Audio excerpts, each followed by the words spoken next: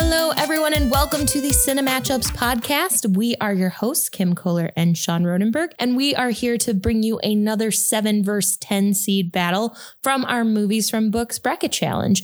So today we have for you Brian's Song, and that is our 7th seed, versus The Firm, which is our 10th seed for this week. So going off the statistics for this movie, we have Brian's Song that comes in an 85% approval rating on Rotten Tomatoes, based on a Gale Sayers memoir autobiography called I Am Third that was from 1970. So in researching this, I had a little panic, even though we saw the movie and knew what it was based on, because I found that the book was by William Bin, titled Brian's Song in 1983, but that happened after the movie came out. So if you're looking for the book based on this film, the book is not called Brian's Song. It is called I Am Third. I had a panic moment because I was like, oh no, not another movie that we have to disqualify from this bracket. Not that we have, but we talked about Hacksaw Ridge last week and how it's kind of loosely based on a story. But going on, the film was then made in 1971. It was a made-for-TV movie for ABC. A lot of weird statistics for this movie. It's actually listed on an Entertainment Weekly list for number 7 on the list for man cry movies. That makes sense. It does. It's a real heavy because it's about football. Yeah, for sure. But also got some award nominations for that season. Had a Golden Globe nomination for a made-for-TV movie. A ton of Primetime Emmy Awards. It won a few, but was nominated pretty much in every category that year. Going into The Firm comes in at a 75% approval rating on Rotten Tomatoes, based on a book by John Grisham, which was published in 1991. It was then adapted into film in 1993. It's actually the second John Grisham film that came out in 1993, with the other one being one we actually watched in our last bracket challenge, which is The Pelican Brief. But The Firm is the highest grossing Grisham film of all time. It's the longest running time of any John Grisham film. So it was a pretty big success for him. Nominated for 2 Oscars. First for Best Original Score, second for Best Supporting Actress for Holly Hunter, who didn't win that category, but did win an Oscar that year for Lead Actress for The Piano. So was nominated for this movie, didn't take it home, but took home an Oscar that year either way. Her runtime in the movie is 5 minutes and 59 seconds. So one of the shortest appearances by a nominated actor in Oscars history.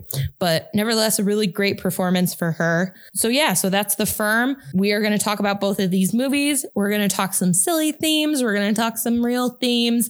We're going to go into strengths, weaknesses, our details, and go through it until we get one winner that moves on to the next round. So going into themes, this is another one of those films I think we talked about in a previous podcast where we didn't see any themes develop organically or automatically. So we had a lot of silly themes we were thinking of until Sean landed on an actual theme. So I guess we'll go through some of those silly themes. So my first silly theme, and my only silly theme, it is bad knees between Gale Sayers and Dean Norris as henchman number 2 getting shot in the knee by Gary Busey. Unnamed bad guy next to Tobin Bell, aka Jigsaw. Yeah. So that's my only one. Probably pretty tough. A lot of limping in these movies after the knee injuries, but that's what I got. Speaking of knee injuries, one of my bad themes is that both involve actors barely playing sports. Okay. So you look at Brian's Song, and Brian's Song is about the Chicago Bears and about them training, going into games where they're lining up on the roster. But you never actually see them playing sports. You see clips from the real Gale Sayers and the real Brian Piccolo, which is actual footage from the Bears games, but you don't ever see the actors actually playing sports. You see them running and doing drills, but you don't see them tossing a football, throwing a football, anything like that. And then in The Firm, it starts out for whatever reason with Tom Cruise playing basketball. And automatically we were watching that and Sean just started laughing because he was like, this is hilarious to think of this 4'10" guy just shooting hoops at Harvard or wherever he was. But they also only shot him from the waist up, I think. I could be wrong, but I don't think you ever actually saw him playing basketball. Nobody did flips. He did. He was doing some athletic, weird Tom Cruise stuff. He does all of his own stunts. Going into my next oddball theme, I had actors running as fast as they possibly can. So in Brian's song, we talked about they do these sprints all the time. So most of their activity is just them running and racing. And then in The Firm, pretty much what feels like the entire second half of the movie is Tom Cruise just running as fast as he can around the city of Memphis. Doing his own stunts. But just flying through the city of Memphis. And it feels like it goes on for 7 hours. And then my last one is, I guess, a little bit more out there, but it's that they both mention pizza. So in The Firm, you have Tom Cruise's character Mitch, who's talking to his wife, Abby, and they're talking about going back to simpler times before they joined the firm.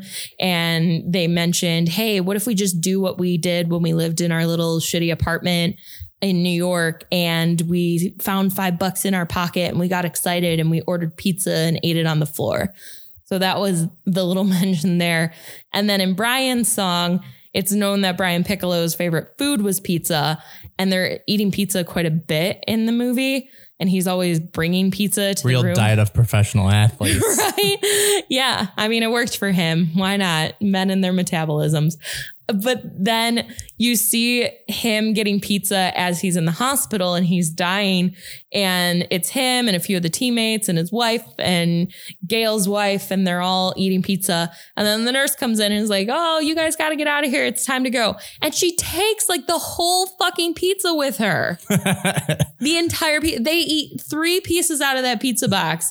I'm like, why are people just letting her take that? Be like, hey, listen, no, I'll pack that. I'm going to take it home. So I want to talk about something with that scene if I can. Yeah. Because while we do research for these movies, for me specifically, sometimes I can get in these rabbit holes.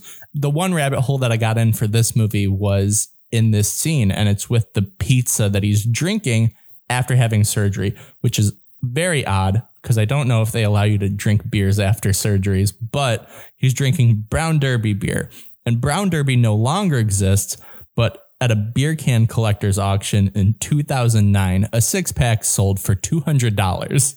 You really spiraled into some like deep, dark antique roadshow shit. Yeah, well, secretly, I wanted to see if I could still find it existing and get it before we did this podcast so we could drink them during the podcast. Oh, that would be very meta of us. Yeah, and then we would get just completely hammered by the end of this podcast. Mm-hmm. But no luck. Well, darn. But we have to continue on either way. I mean, if you want to get up and crack open a Stella in the fridge, I am okay. Go ahead. By the way, this podcast is not sponsored by Stella Artois, but if they would love to sponsor us, we would love to have them. Please hit us up at any time. Going into our actual themes for this movie, I think you had found some. It just took me forever to even think of ones. And then when I thought of them, I was like, nah, this is kind of a stretch, but let's see what you got. So I have 3 of them, and all of them are stretches and more of just similarities than actual themes. The first one is teamwork. One of them is about an entire football team. So that one's clear there. And then in The Firm, it's this ragtag team that gets put together where Mitch is the leader. Tom Cruise's character, Mitch, he's the leader and telling these people what to do and moving all these pieces around. And this entire team is helping him. So that's kind of where my teamwork theme fits in. Well, going off of that, then, since we don't have a whole ton of context for these themes, let's go into battle with these and let's think of which one did it better. Like, what movie showcased the power of teamwork better? Brian's song, clearly, right? I would think so. But you think of The Firm, and with The Firm, you start out with Tom Cruise's character, Mitch, who gets an offer from a law firm, a very prestigious law firm in Memphis. And they offer him a ton of money. They buy him a house. They buy him a car. They pay off his student loans. It's a remarkable offer. And then you find out some weird shit's going on. And some of the lawyers who tried to leave the firm have died. And there's some weird like culty stuff with the wives and trying to have children. And then it evolves into investigating this firm. And he pulls in Gary Busey's character. He pulls in Holly Hunter's character. And so he pulls in a lot of outside people. And so I think the teamwork aspect of this movie is interesting and maybe a little bit unfair when you compare it to Brian's Song, because you slowly have a team building throughout the firm because you're trying to figure out who's on his side and who's not. But in Brian's Song, it's very clear that this movie is about these two guys as a member of not only the Bears team, but as like a team duo together. The reason that I'll give it to Brian's Song is because the teammates help each other out through their sicknesses / injuries, where the firm is them teaming to beat the firm and the FBI. You know what I mean? It's not two teammates that are helping each other. Everyone's helping Tom Cruise. True. Yeah, that's a good point. And I'm not arguing. I think Brian's Song definitely showcases teamwork better and a better story of teamwork. You want to give both of these guys a hug, and they both are so great as characters and as men. And then in the firm, you have people who aren't as fantastic or compelling.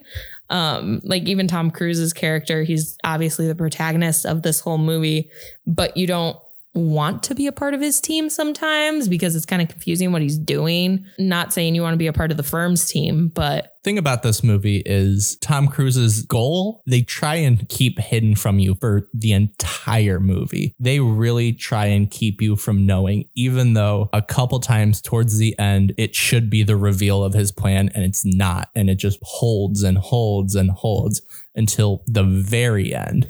And that's why, too, when we talked about our silly themes and my theme of Tom Cruise literally running around the city for the second half, that is one of my biggest problems with this movie. And maybe I'm peering a little bit into my weakness. But since we're on the topic, it is very true that people didn't like the screenplay for the second half of the movie because of that reason. You never know what exactly Mitch is trying to do. You don't know how all these people are involved, or even if they're a part of this team and they are involved, if they're actually helping, or if there's people who are like inside men trying to thwart his efforts to do whatever he's trying to do. It's all very messy and a little confusing. So whereas Brian's Song's this team element and this guy standing by his teammate and both of them being there to support each other definitely takes out the win for that, because it is a very strong teamwork movie. I'm going to go into the second one, which is the piano and the score. Okay. Both scores are just insanely piano based. Mm-hmm. And while Tom Cruise is running through Memphis, it's literally someone playing that thing, yeah, on the piano. That's literally what it sounds like as he's running through Memphis. In Brian's Song, the piano is everywhere. They put it in with the NFL highlights. They put it in with the actual movie part. It's littered throughout the entire movie. That's my second similar theme. Okay. And we'll talk about who did it better. And I think there's a clear winner in this one, in my eyes, not just because one of them was nominated for an Oscar, but also doing research and thinking back on it, because you had mentioned the score. And it was one of those movies I didn't pay too heavily attention to it in the firm because I was so interested in trying to figure out the intricacies of what everyone was doing and what was going on. But reading into it, it is just a guy who sat at a piano and did the score throughout the entire movie. Yeah, it's riddled with piano. Right. And thinking back to it, watching it, I don't remember there being a lot of lulls in background music or in the score anywhere. It seemed like it was pretty persistent throughout. And Brian's Song, to me, I think was not something I remember the score for, but I do remember now that you're mentioning the highlights when they played the music over it, which was really cool and fun to do just for a continuity sake, going from the flash forwards to what was happening with the actors. Yeah, that was my second similar theme. The piano was just very heavy in both of these. And like you said, used very well in both of these and added a lot to the movies. And I think the winner of the better piano score is The Firm.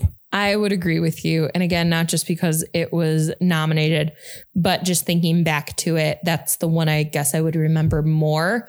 And that research-wise seemed more impressive. So my third one is that both of these movies started out feeling like a completely different movie. Brian's Song starts out feeling almost like a slapstick comedy because Brian tells Gale when they meet in George Hallis's office that he doesn't hear so good on his left ear, so you have to stand on his right. And it's a pretty silly scene of him running around trying to get to the right side of George Hallis. And then pretty much right after that is the mashed potatoes in the chair scene, which again is like pure slapstick comedy, not very good. But when I saw it, I thought to myself, is this a slapstick comedy that's going to like take a turn at the end?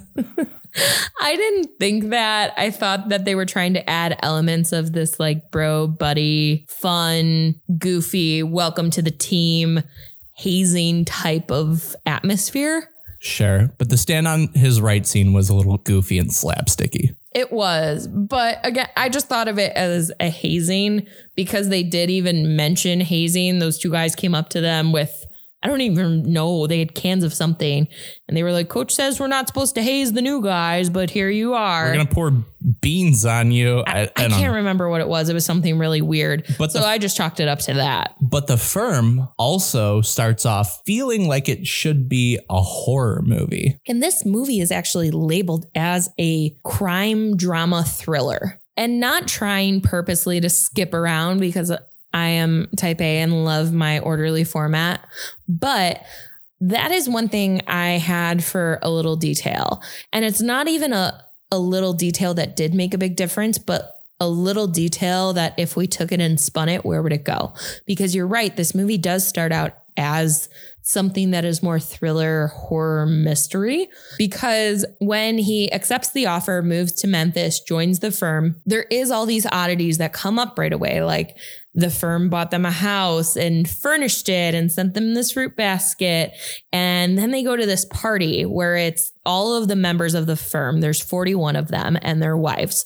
And it's this weird thing where you find out that none of the members of the firm have ever been divorced. They've stayed at the firm throughout the entire lives. They haven't gone and sought out other jobs. And then one of the women speaks to Abby, Tom Cruise's wife, and is talking to her about children are encouraged and you don't have to take a job. And it's all very culty weird. And so from there forward, I wonder how it would look spun as a horror movie. I was going to say, you don't even have to go through all of those examples that you gave in order to find this movie creepy. You just have to acknowledge that they use the title The Firm as almost a living entity, and that's creepy. And they use it throughout the movie. They never reference it as, I don't even know the name of the three guys who are on it. It's in the movie a couple of times, but they refer to it as The Firm all the time. And even when the guy comes for the phone company and is installing the phone in Mitch and Abby's new house, he says, we do all of the installations for the firm. Like they are this weird culty group that everyone in town knows. All of the other law firms know. The FBI knows and has been tracking. It's all very strange. And it would be so interesting to me to track this movie as a horror film that continued on with that, because you come to find throughout the movie that they've bugged the house, they've bugged the phones, they know everything that Mitch and Abby are doing, what they're saying, if they sense any flight risk type behavior from Mitch, that they might have to get rid of him, kill him, do whatever to try and keep him at the firm. But it is very horror-esque spooky, but they spin it into more of a crime drama type of genre, I would say. And as I was watching it and thinking, man, if like Jordan Peele got his hands on this, what would it look like? Give Jordan Peele this John Grisham book, because it also does have a lot of like weird, spooky elements. Like, why are all the guys at the firm men, like all a bunch of white men? And the one lady who joined the firm is dead now, mysteriously. So I think give this to Jordan Peele and he can make a really fun spin on this and all of its also racist undertones. I don't know. I liked it as it was. A horror might have been a little odd. If you did it right, if you gave it to the right person and they did it right, I think it would be cool. But I'm not complaining about this movie. I like this movie and I liked what they did with it. I was intrigued by it the entire time, but I just felt like they gave a lot of these weird culty aspects, especially with the wives in the film, because even the wives talking to each other were really, really interesting. Isn't that Stepford Wives? A little bit. Okay. And that's why I was thinking they probably scaled it back, or maybe John Grisham scaled it back. I don't know timeline wise when Stepford Wives came along, but maybe to not make it as similar as that. But still, I love myself a good like horror, psychological thriller, like weird culty movie. And I just think if you gave it to the right person, it could take an interesting spin. Do you think in this horror version of this movie that Tom Cruise is actually in on it at the end? And absolutely, because he's creepy. Tom Cruise is cool. No, he's not. This has come up in so many podcasts already. We talked about it in American Psycho. We did our very first one. And now here we are again, back to Tom Cruise being not charming or cool. Tom Cruise is cool. He does all of his own stunts. That's cool. Agree to disagree. And he acted his height in this movie. He did. Moving on, let's go into some of our strengths and weaknesses for this movie. Unless you had other themes. I think we wrapped up with themes. Right? That was it. Cool. All those themes were kind of loose. But going into strengths and weaknesses, I guess we can talk about weaknesses first when it comes to Brian's song, because we mentioned the score and mentioned the sound already. I want to tack on my weakness to the film, and it was some of the overtures that they decide to do during dramatic scenes in the movie. So there is a scene of Gale falling, hurting his knee. There's another scene, I think, of Brian in the hospital when he finds out he has to have another surgery because he has cancer, and they found like more. And they zoom in on their faces. Yeah. They like zoom. It's a telenovela. Telenovela. Yes, they do that. But it also has this weird sound effect to it where it's like doo doo doo, like very loud out of nowhere. It sounds like someone's like sneaking and stealing candy from a candy store. That's what the music supports. Not that this man just found out that his body is like riddled with cancer, or this man just almost broke his knee and his career might be over for the rest of his life. It doesn't fit what's going on at all. It is so weird, but it's also so made for TV cliche music, sitcom cliche. It's all very cliched for TV, but that doesn't make it good because it took very serious moments and made them so strange. I also noticed it. So my weaknesses were that it was too short and I wanted more content. The runtime is an hour and 10 minutes. It's like an hour and 15 minutes or something like that. It is not a long movie at all. And I feel like if you made this movie 2 hours, you could get some really great content in there. But it feels so rushed because I know it's an hour and a half TV special that also had to have 20 minutes worth of commercials in there. And Oral-B had to get their commercials into this movie. You know what I mean? Like, this podcast is also not sponsored by Oral-B. No. But like you said, I know what you're saying. It's a TV movie, you can tell. And if this was an actual theater released movie that was 2 hours, you could get a lot more content in here, a lot more on the characters, a lot more on the stories, background characters. We really only have Brian and Gale through the entire movie. But do you need more is the question, because here's my take on this, and your weakness is actually a part of my strength. And to me, the biggest strength of this movie was that it was an hour and 15 minutes long and still established such a good teamwork, friendship bond between these two that at the end it had me choking up, and a bunch of men cried to this movie, according to Entertainment Weekly. But it established such a good connection and it established a storyline. You got what was going on in an hour and 15 minutes. And that's a cool feat for a movie to accomplish. But I hear you. I think some parts felt really rushed and a little bit unexplained, and they used a lot of the footage to show a lapse in time. So they showed Brian and Gale actually playing in Bears games, and I think that showed the passing of time, and that was a good effort by them to eloquently display that. But I do wonder if you had more of the backstory between them, even if you had a post Brian passing away, what did Gale do with the rest of his career kind of moment? I think that would have been fun to see too. Well, not even that. Both of these men's wives get introduced to each other, and then they're just hanging around at some points, but never really established into characters. What do those characters look like? It's got to be hard for a wife to have a husband in the NFL who tears his knee in the 70s when they can't reconstruct knees like they can today. You know, that's her livelihood. What does she think of this? What do they talk about? Brian's wife, he has cancer. What does she think of this? This is her husband that is going to die. What kind of conversations are they having? And I wish I had more of that. It's interesting. I don't know how it would play out because, again, I really liked it being centered on these two characters. It also made it an easier watch too, that you didn't have to know anybody else's storylines pretty much except for Brian and Gale's throughout the entire movie. That's what it was about. It was about them. You had the coach, you had the wives who played a little bit of a part, some of the team members who played a little bit of a part, but you didn't really need to know anything about them because it wasn't about them. It was about Brian's life. It was about how Gale and he formed this friendship that was even tested by media. It was such a good tale of two friends overcoming stigmas put forth in the media, overcoming stigmas set forth by the team about a rookie. And I don't know how much more it would add to the integrity of the film and the integrity of those two characters and their team by adding in all of these extra players' storylines. I get that. We can see both sides of it. I want a little more.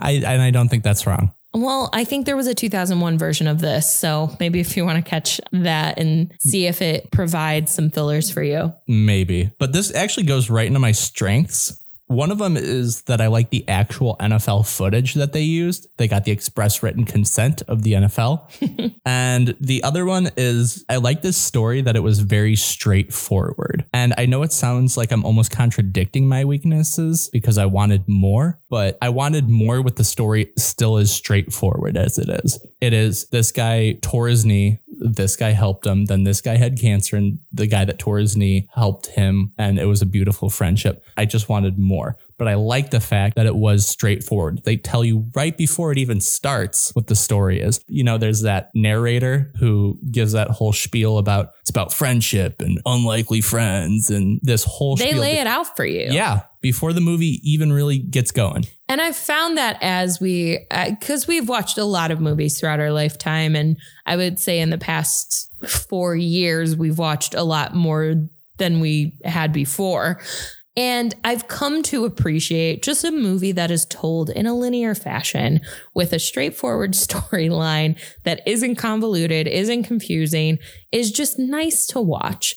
It's refreshing to just watch something that is told in chronological order, that isn't confuzzled with a lot of stupid details. And that's what Brian's song gave us. You get to watch it. You just get to watch it and you don't have to think about it. And don't get me wrong, some of these movies where you have to think about it and figure out what's happening and there's mystery about it, totally fun to be a part of.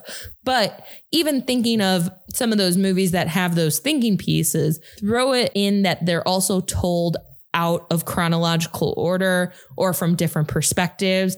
And sometimes it just makes a headache of a movie. So I loved that they were able to tell such a good story of friendship in a short amount of time, in a chronological linear storyline, pulling in real footage. Like you said, I thought it was really cool. Going over to The Firm, what are your weaknesses here? I talked about it already, but it felt that the second half was so stretched out and very confusing because the different aspects of this movie is that you have Tom Cruise, Mitch, who's working for the firm. And then a lot of these weird things are coming up and he's Googling some stuff back in 1993. So it was this, weird pre-Google search engine. But he's looking into stuff. He's researching things. He's going to the Cayman Islands with Avery, another member of the firm who's his mentor. And there's this weird closet with these boxes and files from these people from the firm that have died. And so he's trying to investigate it himself. And then the FBI gets involved and is like, hey, we know that they're doing some shady shit. We're going to put you in witness protection because they're going to kill you if you leave the firm or if you don't stick with them. They're lawyers for the mob, blah, blah, blah, all this stuff. So then you have that angle. And then you have Tom Cruise going and saying to the firm members, hey, the FBI approached me and they're on my tail. And then you have Tom Cruise trying to take down the firm, but trying to get money from the FBI so he can break his brother out of prison. And it all becomes very, okay, who's he working with towards the last half of the movie? I don't know who's on his team. I don't know who's not on his team. I don't know what his intentions are. I don't know what he wants to do. It all seems very unclear. And then at the end, they're driving off in a car on their way back home to Boston. And you're like, oh, because he got his life back. It's like, oh, okay, I guess he accomplished what he wanted to. And that's it. It's a happy ending for everybody. It's just a weird pathway to get there, because I think this would read better as a book if you had pages and pages of this is what his thought process is and this is what he's thinking of doing. I think it would read really well, but they did not translate that onto written for film. I agree with that weakness 100%. That was one of my weaknesses. And the second weakness is that the overbilling at the end is what ties all of this together. Otherwise, I have no idea what he was even planning on doing. Yeah. So at the end of the movie, they ended up getting the firm in trouble because they find out the firm was throwing billable hours for their clients hire. So for example, Mitch's character would spend 22 hours working on someone's case, and then they would bill the person 33 hours. So that's how they busted them, is Tom Cruise called all of these people and were like, hey, I'm from the firm. We overbilled you. Will you sign a release to send over your invoice to us? And then he gave all of that to the feds. So it all was really weird because it all hinges on this. Yeah. And it's like, what about all the other shady shit they were doing? They've been doing crazy shit and probably murdering people and blowing them up on boats in the Cayman. Like, there's all this other shit that doesn't really get unpacked. Yeah. And I know they talk about it at the end between Agent Terrence and Mitch, because Agent Terrence does say, well, what about the mob? And he says, well, I gave you all this overbilling charges that are 10 years each, and you're going to get all these people for multiple years. But I just wanted it a little more sexy almost. It's like, what? Not sexy, but big. You wanted Tom Cruise to have like a finessed moment of, here's what I gave you. See you later. Yeah, I wanted it to be a little more sexy instead of like getting them on mail fraud. You know what I mean? Like, mail fraud isn't sexy. Taking these guys down with murder is sexy. They murdered these people and he just doesn't get them on that. He's like, here's some wire fraud. What does it end up being? It's just overbilling that they talk about, but I don't know what the exact charge ends up being. But either way, it's not a sexy charge. I'm sorry that both you and the Department of Justice were disappointed at the ending of this film. It's okay. Me and Ed Harris will get our day. Yeah, that was my thought too about it, was that it wasn't a super satisfying ending because it was so confusing. So I see what you're saying with that. But transitioning into strengths about that wondering piece and that mystery piece of the movie, I liked that I was always wondering who was in on it and who wasn't. So for the firm, because they were everywhere and it was set up that we're in your house, we're tapping your phone lines, you wondered who was part of the firm or who they were paying to spy on Mitch. Because at one point, Mitch goes to Eddie Lomax, who's a private investigator played by Gary Busey, which is hilarious. And he plays him perfectly, even though he's also in the movie for, I think, 3 minutes. But he goes over to Eddie Lomax's character after he finds out that his brother Ray was his cellmate in prison. And you wonder, because Eddie Lomax is kind of like a car salesman scummy guy. And you wonder if the firm set Mitch up with this guy too, if they're paying him under the table, if they're paying Holly Hunter's character under the table. And there was one character too in this movie that I thought, are they in on it? And it turned out they were. And it was when Avery and Mitch go to the Caymans for the very first time. Mitch is walking on the beach alone at night and stumbles upon this woman who's in a violent situation with what we find out was her quote unquote boyfriend, so to say. And he helps her tie up their ankle and then they have sex. And you wonder, like, was she a plant or was this just like a vulnerable, weird moment for him? And you do find out that they did plant her there at the end. So they had so many ties everywhere. And that was cool to think about, was who is on his side, who is not. As much as it was frustrating in the second half of the film, the buildup after they revealed some of the weird stuff that was going on, of thinking who was on his side and who was actually working for the firm, was really fun. I agree with that 100%. And it's not only thinking about who it was the tension that was added to it. Mitch having conversations with all these characters brings a lot of tension into the movie because you don't know who is on his side, is not on his side, where people are falling in this almost game that everyone is playing. And it makes every conversation that he has tense because he's talking to these people and you don't know if that's a misstep or not. And like I said, it builds that tension. Even when he's talking, there's another character that I thought was also in on it. And it was the boat captain. Oh, yeah. Who I also at times thought was in on this and getting paid money. And you're sitting there trying to almost cheer him on to be more careful.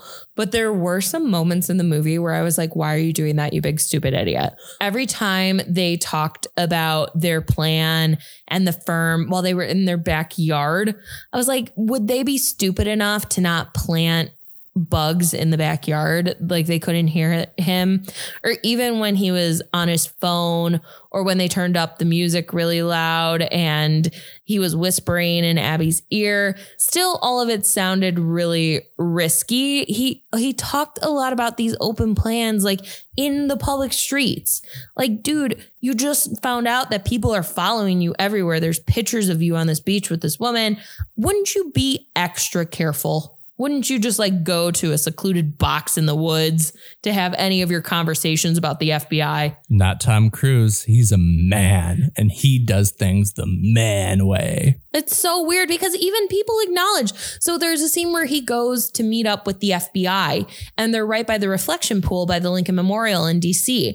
And he goes in, he sits on a bench with this guy who's an FBI agent and tells him all about the things he's been doing and all about his suspicions. And the FBI agent talks to him about, here's what you can do for us. And then Ed Harris's character even makes a comment after that they could be following you right now. Well, fuck, if they were following you right now, why are you having a conversation about this undercover witness protection shit on a bench in one of the most crowded places in Washington, D.C.? That's a good point. I don't know.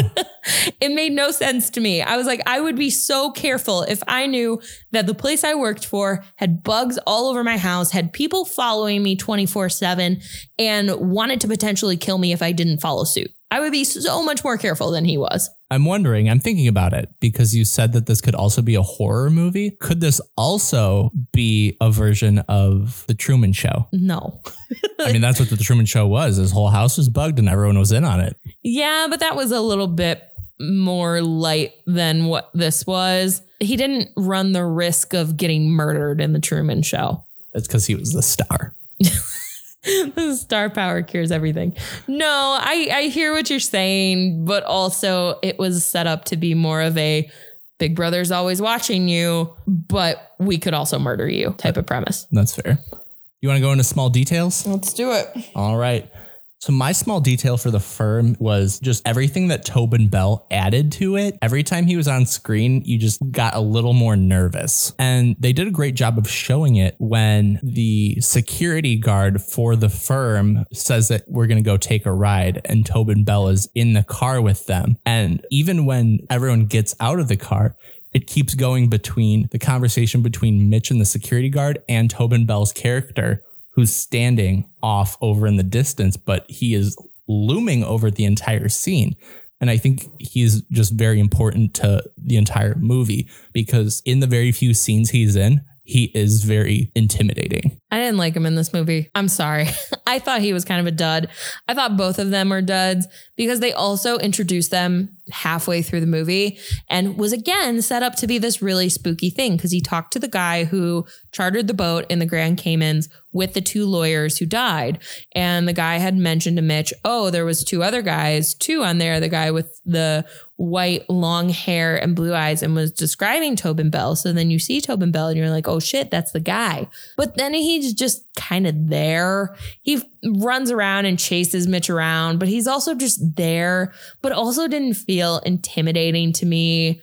Maybe it's because I haven't seen Saw or any of the Saw movies. I've seen snippets of the first one, but maybe there was that premeditated, like, this guy's creepy because he's in the Saw movies. I don't know. I didn't find him that creepy or strong of a character. I don't know. I mean, he was the guy. He was the hit guy. So every time he's around, I'm thinking to myself watching the movie, he's going to get shot here. He might get shot at. And that kind of ramped up my nervousness. And to me, he just looked like a dork who was just running around trying to get Mitch. It was the 90s, Kim. Everyone looked like a dork. I don't know. I didn't love it. I didn't love the henchman. I get it. Every good mob-like business needs 2 henchmen who do the dirty work, but they gave them almost too much of a backstory to be these ominous killing machines. You know what I'm saying? Like, they gave them too much of a, this is who they are. And then you saw them and he barely spoke. He didn't really do anything. And then they give him kind of that goofy moment of they're in Eddie Lomax's office and trying to talk to him about, hey, who came and talked to you about the firm? Why are you investigating lawyers? And Eddie Lomax says something stupid, says it's someone silly. And then they shoot Eddie Lomax and he's dead. And Tobin Bell makes a comment to the other guy and is like, how are you going to get him to talk now? And it was like that weird Joe Pesci Home Alone buddy bad guy scene that made no sense when it comes to like these 2 being killing machines for like the subtype mob. I'll give it to you. Sure. You don't have to succumb to the things that I say, but that's just my views on it. And I wasn't sold on Tobin Bell in this movie or the henchmen in general. Okay. Well, that was my small detail that I liked. We already talked about my small detail for The Firm back when we were talking about it as a horror movie. But going into little details for Brian's song, my little detail for this movie was that there's a series of speeches that Gale Sayers gives throughout the movie. And for the first one, he wins the Rookie of the Year. And Brian writes him a speech and is like, hey, man, just go up. All you got to do is say this, you know, keep it simple. They're practicing it at the table. Yeah, they're practicing it. He's trying to pump him up. And Gale goes up there and just says thank you and leaves the stage. Doesn't make eye contact with anybody in the audience, looks down. And throughout the whole first half of the movie, you see him looking down, not a whole lot of confidence, kind of the new guy on the block mentality. And you don't see a lot of his confidence come up. But then you see it build through his friendship with Brian, and you see him looking up towards camera more. You see him looking at people. You see him smiling. You see him laughing. And it's this comfortability that's developing and this friendship that's developing that helps them. And then at the end, he gets another award. I can't remember exactly what it was for, but he gets an award, and I believe it's the Man of the Year award. You're right. Yes, that's what it is. So he gets the award and he goes up and he gives this beautiful, beautiful speech about himself, about Brian, about their friendship.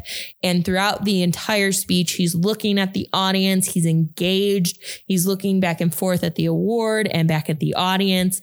And it just shows that this confidence in himself was built on this friendship, but also this friend building him up to be great and acknowledging that he's great and getting Gale to acknowledge that he's great at what he does. And now he has the confidence to talk in front of people and not feel like he has to shut her away from the spotlight. And I thought that was a really cool difference with the speeches throughout the movie.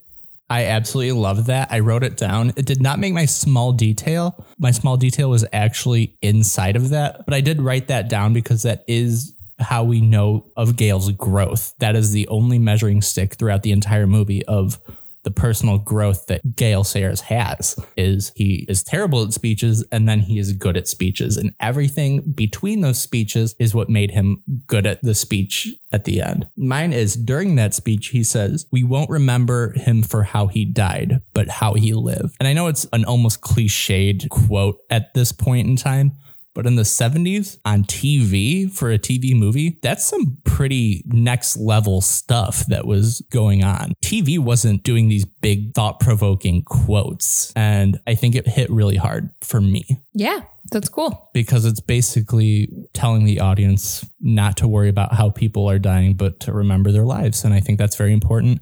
And we see that a lot when famous people die now. And this being in the 70s, almost a little ahead of its time. Very nice. Yeah, agreed. So those are our little details. Went over all of these things. We talked about winners in our smaller themes, but now it is time to talk about our winner and our overall bracket challenge matchup of this 7 versus 10 seed. So on the count of 3, if you are ready, we will reveal our winner. I'm ready. All right. 3, 2, 1. The Firm. The Firm moves on to the next round. And I think maybe some of you are surprised because we kind of shat on The Firm a little bit when it came to our weaknesses in the entire second half of the movie. And I don't think we had a whole lot of heavy weaknesses for Brian's song. But both were really great movies. We enjoyed watching both of them. The Firm just kept us really engaged. You shit on The Firm. I didn't shit on The Firm. I liked The Firm. It kept us engaged. It was fun. It wasn't too heavy of a movie to watch, which was nice because I feel like we've gotten a lot of really, really heavy movies with some heavy topics to talk about. So it was nice having these two that still had some really serious moments, but were very overall an easy watch to watch. So that is only our second upset of this bracket challenge so far. We forgot to mention it when we did it, but the first was with the Green Mile beating Atonement, and that was an 8 versus 9 seed matchup. So not a whole lot of difference in the consensus scores for those, but this is a 10 seed beating a 7 seed. So it's our biggest upset so far of this bracket challenge. Do you know why? Why? It's because Tom Cruise does his own stunts. Oh my gosh. Moving on. So if you guys want to see where you are falling in our bracket challenge, if you have submitted a bracket through Challenge, you can go there. We live update our scores and you can look at leaderboard and see where you guys are falling in that bracket challenge so far. I think our first, second, and third place are really close. Our first place person so far has only gotten 1 incorrect matchup so far for this whole bracket challenge. We have no perfect brackets, but still some really impressive top scores going on there. So very excited to see who ends up winning that whole thing. So you can go check that out. You can check out our Instagram, our Twitter, and please follow us on there and subscribe and like all of our content. And we will be back with you on Thursday, August 20th, and we will close out this 7 versus 10 seed matchup where we will be talking Black Hawk Down, which is our 10th seed, versus The Age of Innocence, which is our 7th seed. So for the Cine matchups, we are Kim Kohler and Sean Rodenberg, and we will see you next time.